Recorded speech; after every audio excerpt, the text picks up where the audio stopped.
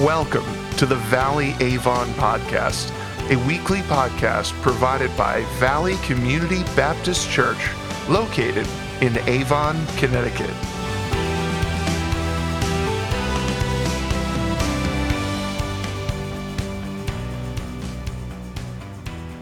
Let's pray together.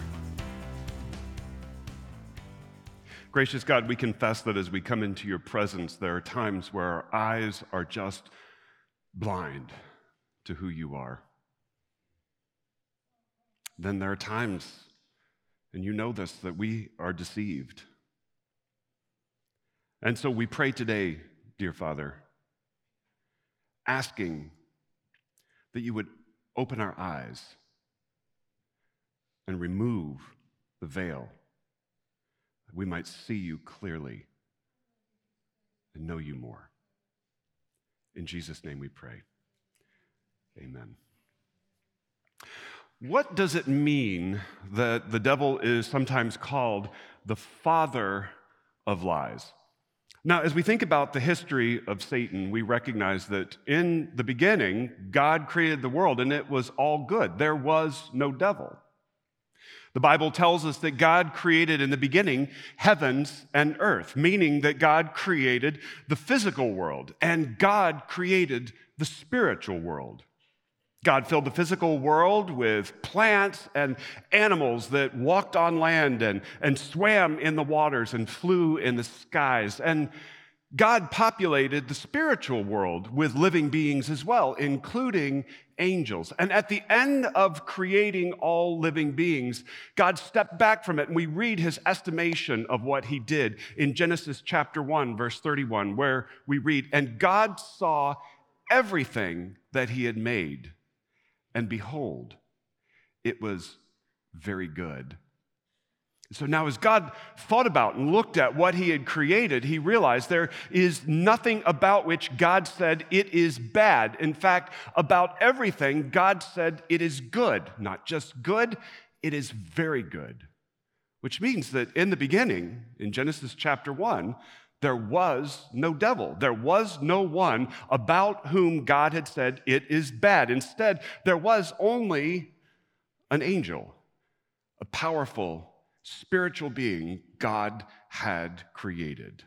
But by Genesis 3, we know that that angel, that powerful spiritual being, had rebelled against God. The rebellion was complete in Genesis chapter 3.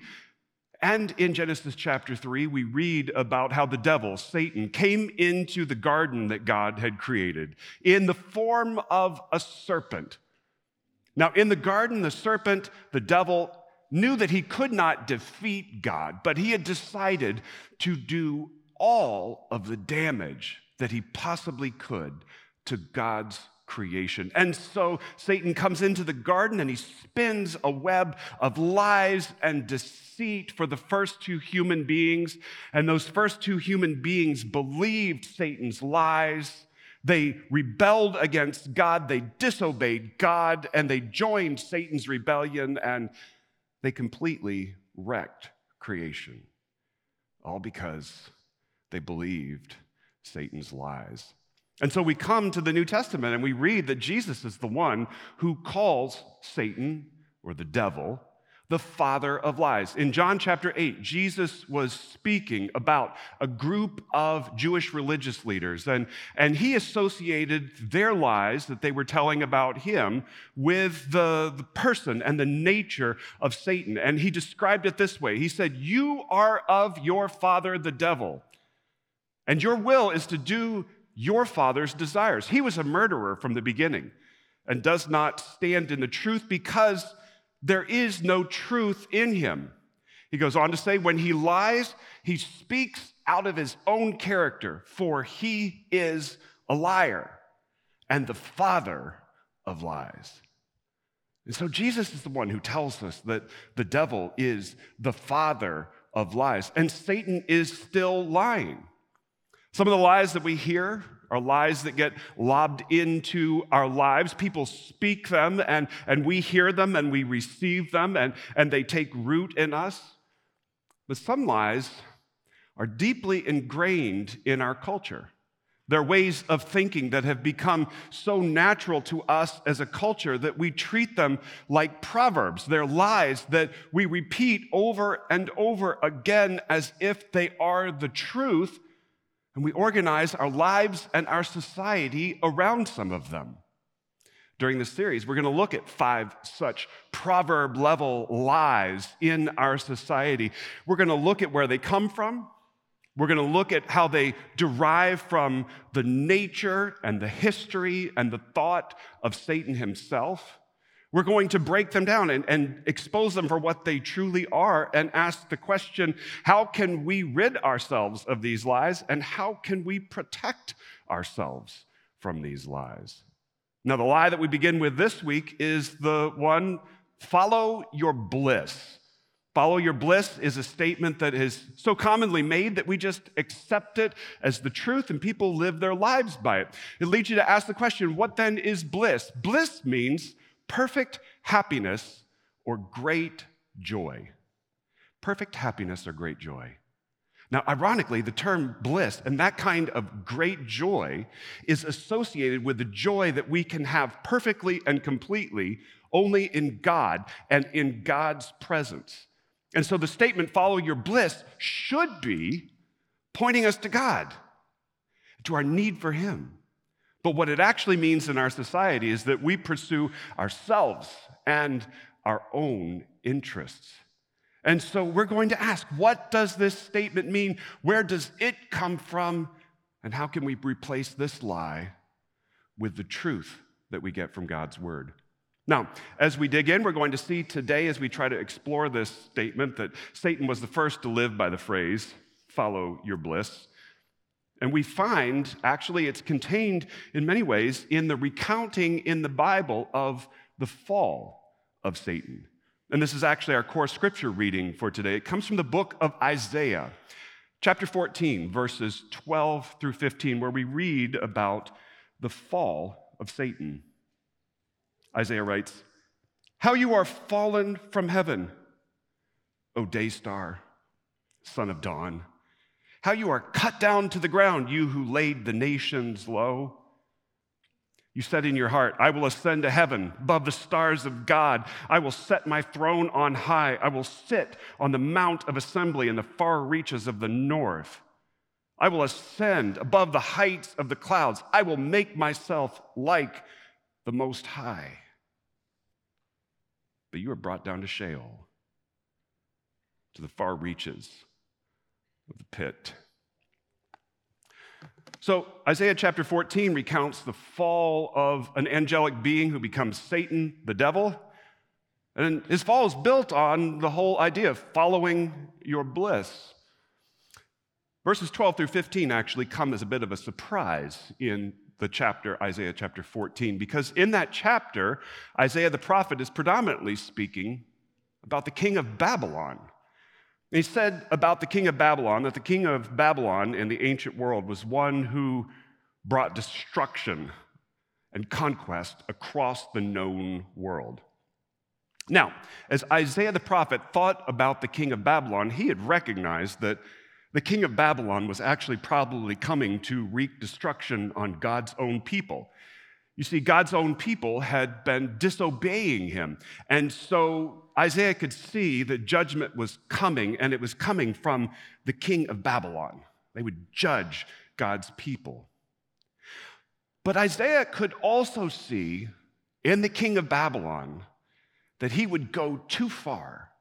He would grab too much. He would do too much destruction because of the king's very nature.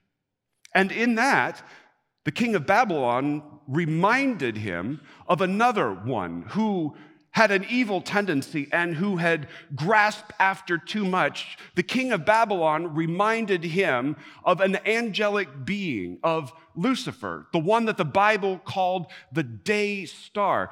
And Isaiah the prophet recounted how Lucifer, the day star, had at one time been in heaven, one of the greatest of all the angels, and had gathered together forces that allied with him, and in his pride had sought to assert control in heaven over God Most High. And in his envy and greed, he wanted more and more, so he rebelled against God. But when he rebelled against God, he found quickly that God was completely in charge. And God cast him out of heaven. He descended, he fell, he ended up in Sheol or Hades or hell, suffering and in eternal torment. Isaiah chapter 14, verses 12 through 15 gives us Satan's backstory. Now, John Milton in Paradise Lost thought about Satan's backstory.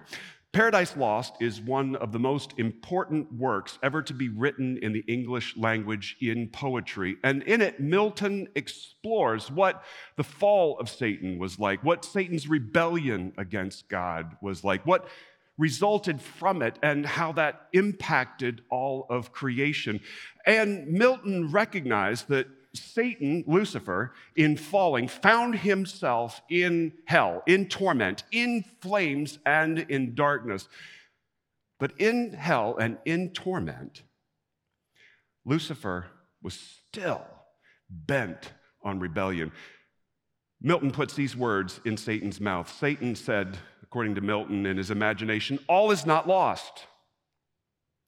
The unconquerable will and study of revenge, immortal hate, and courage never to submit or yield.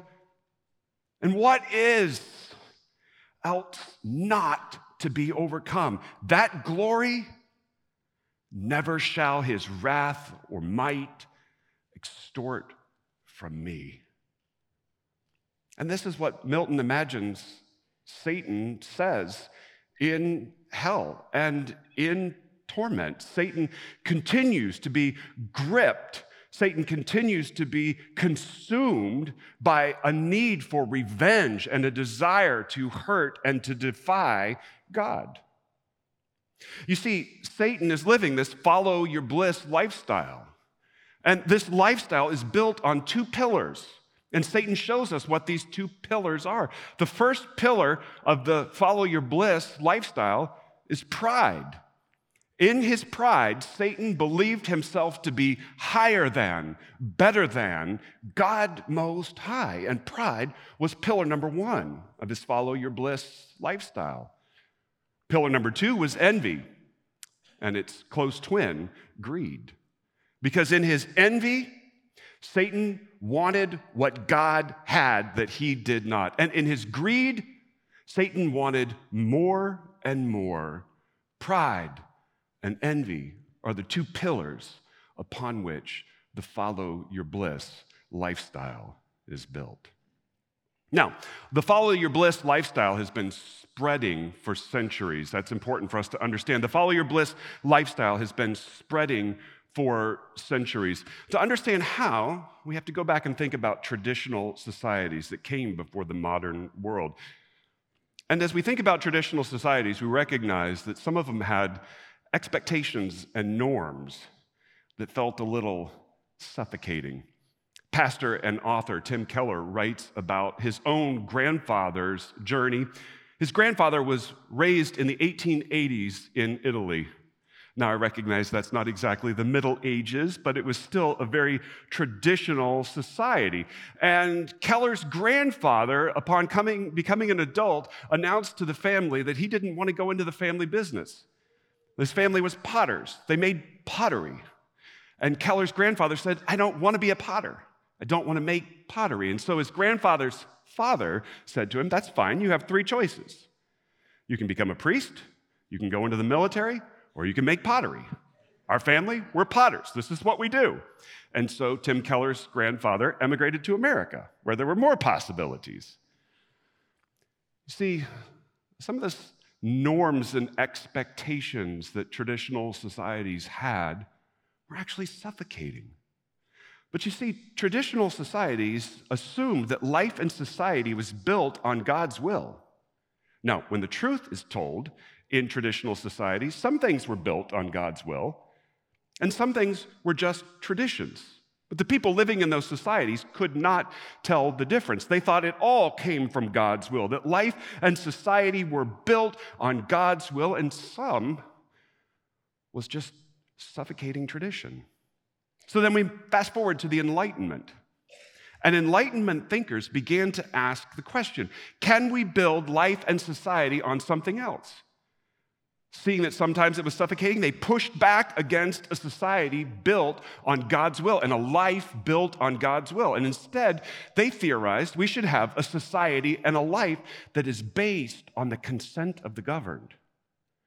And so the Enlightenment envisioned a new way of living together. People would come together in life and society for the common good as we individually pursue our own happiness.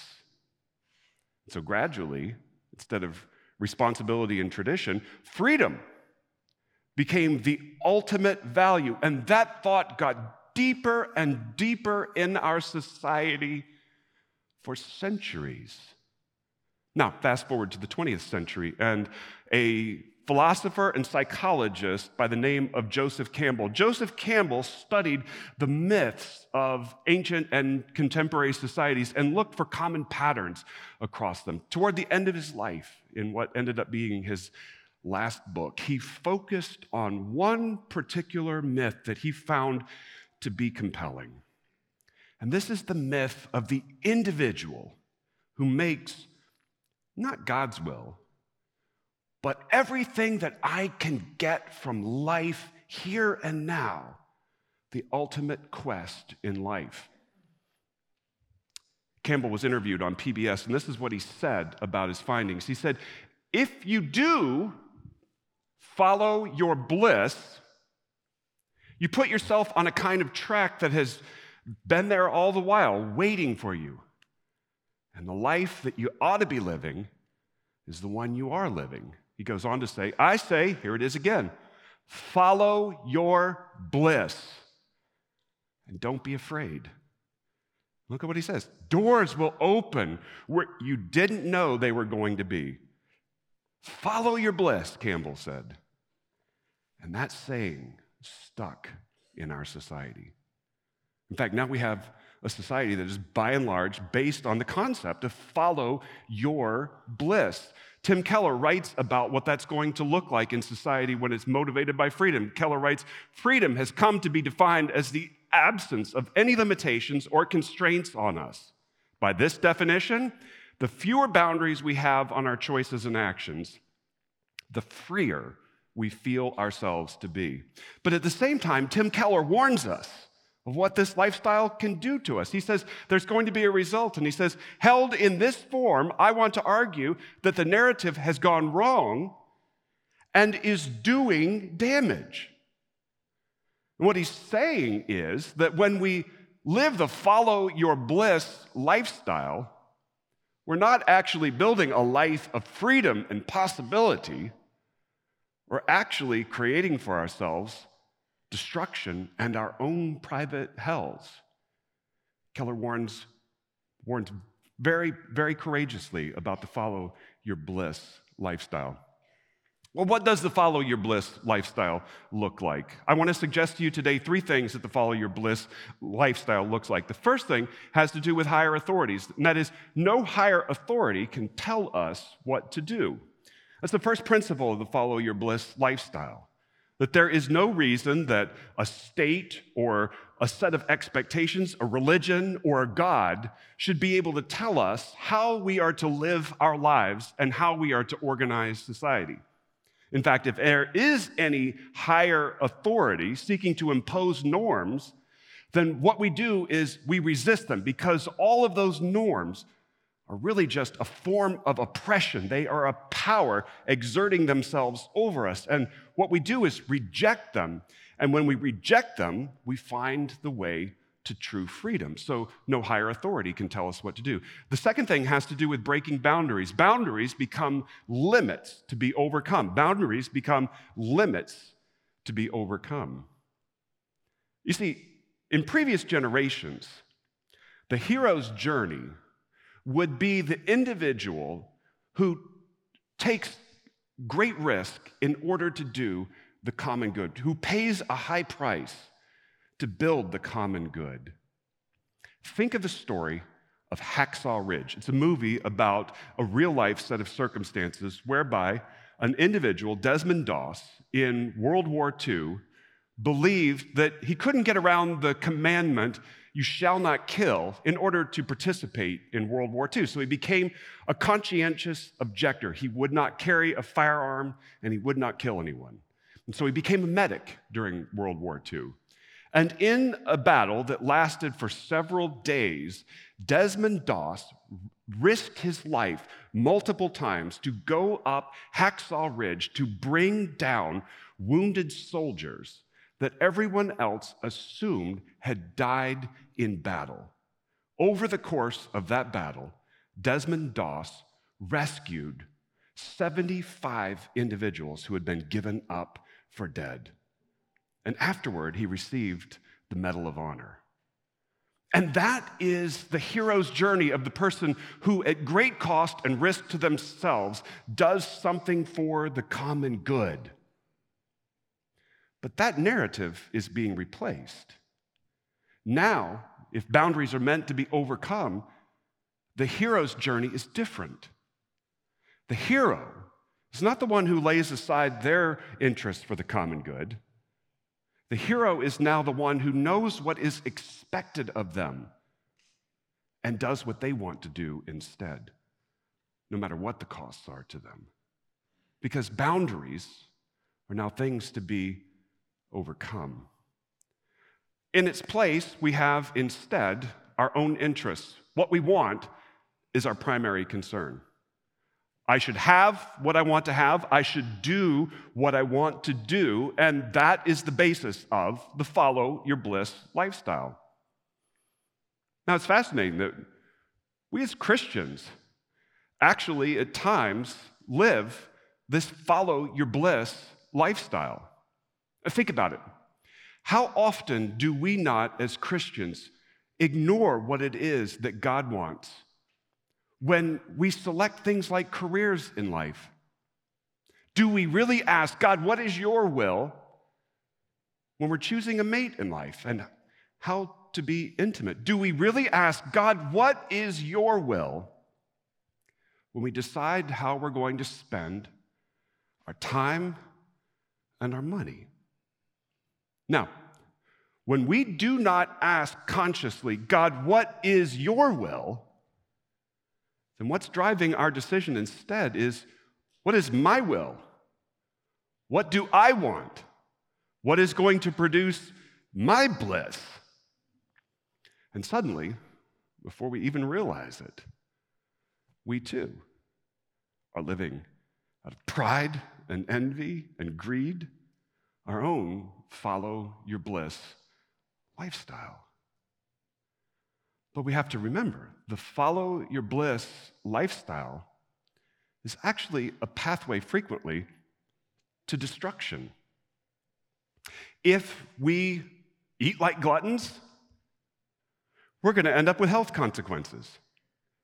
If we climb without training and tools, we're probably going to fall.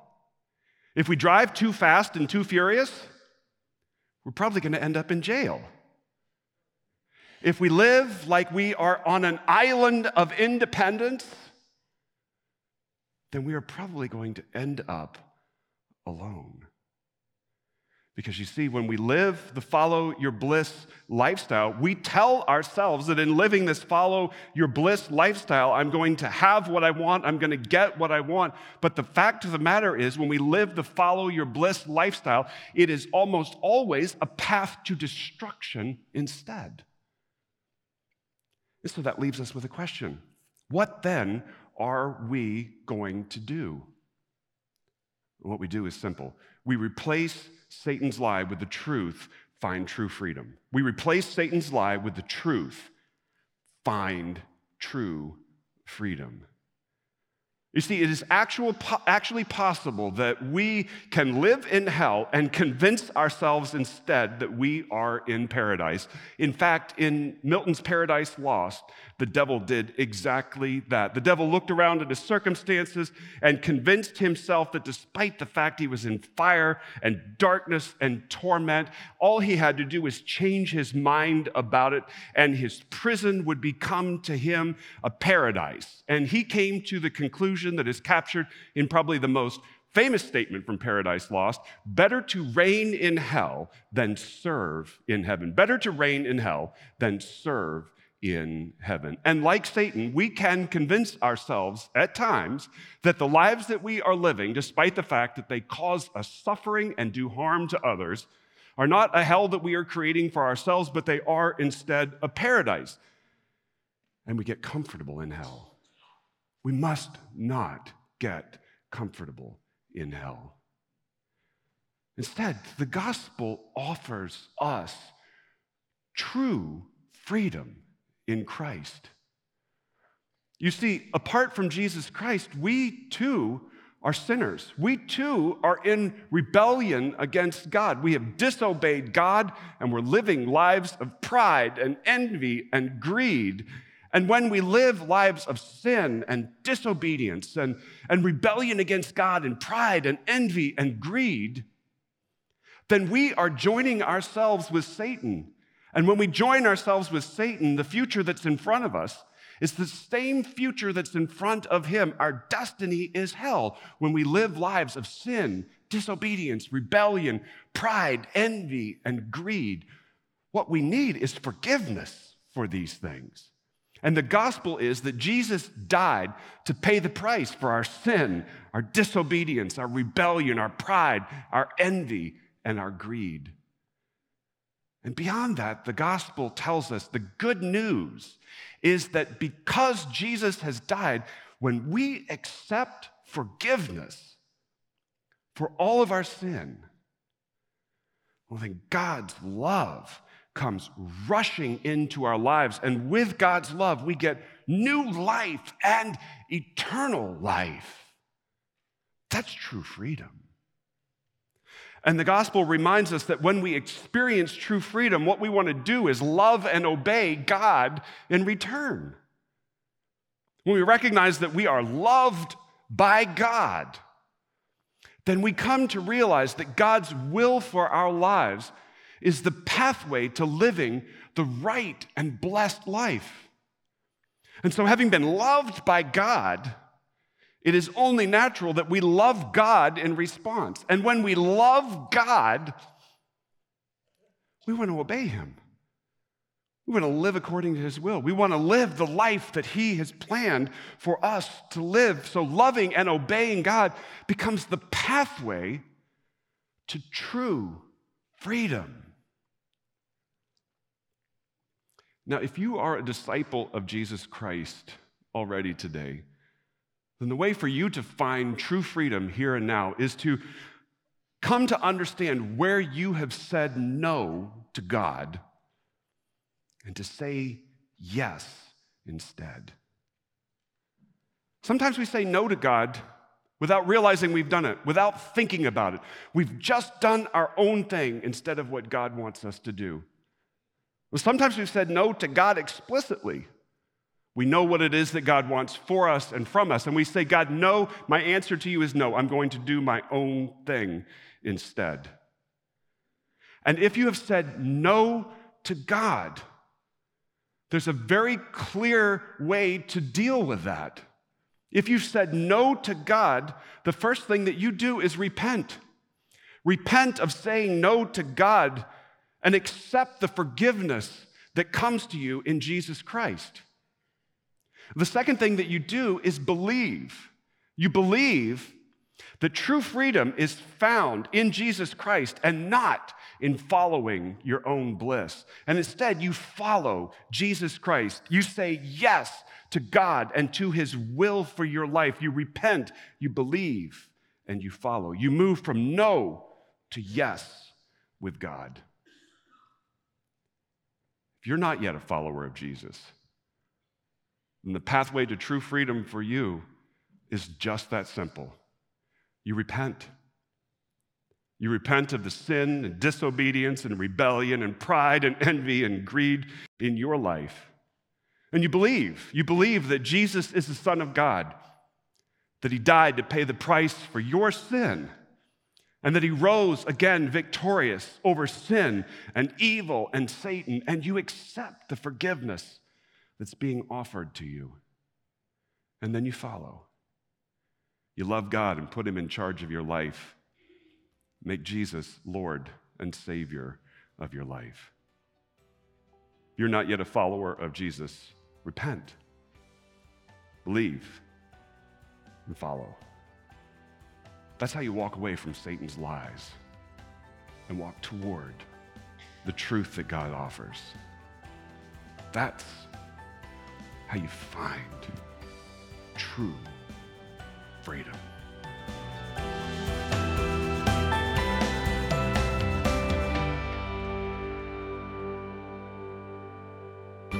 Thank you for joining us for this week's episode of the Valley Avon podcast. If you would like to hear more, you can subscribe for free on any platform you use. If you would like to visit us in person or would like to submit a prayer request, you can visit us on the web at avon.valleycommunity.cc. From all of us here at Valley Community Baptist Church, thank you for coming and have a blessed week.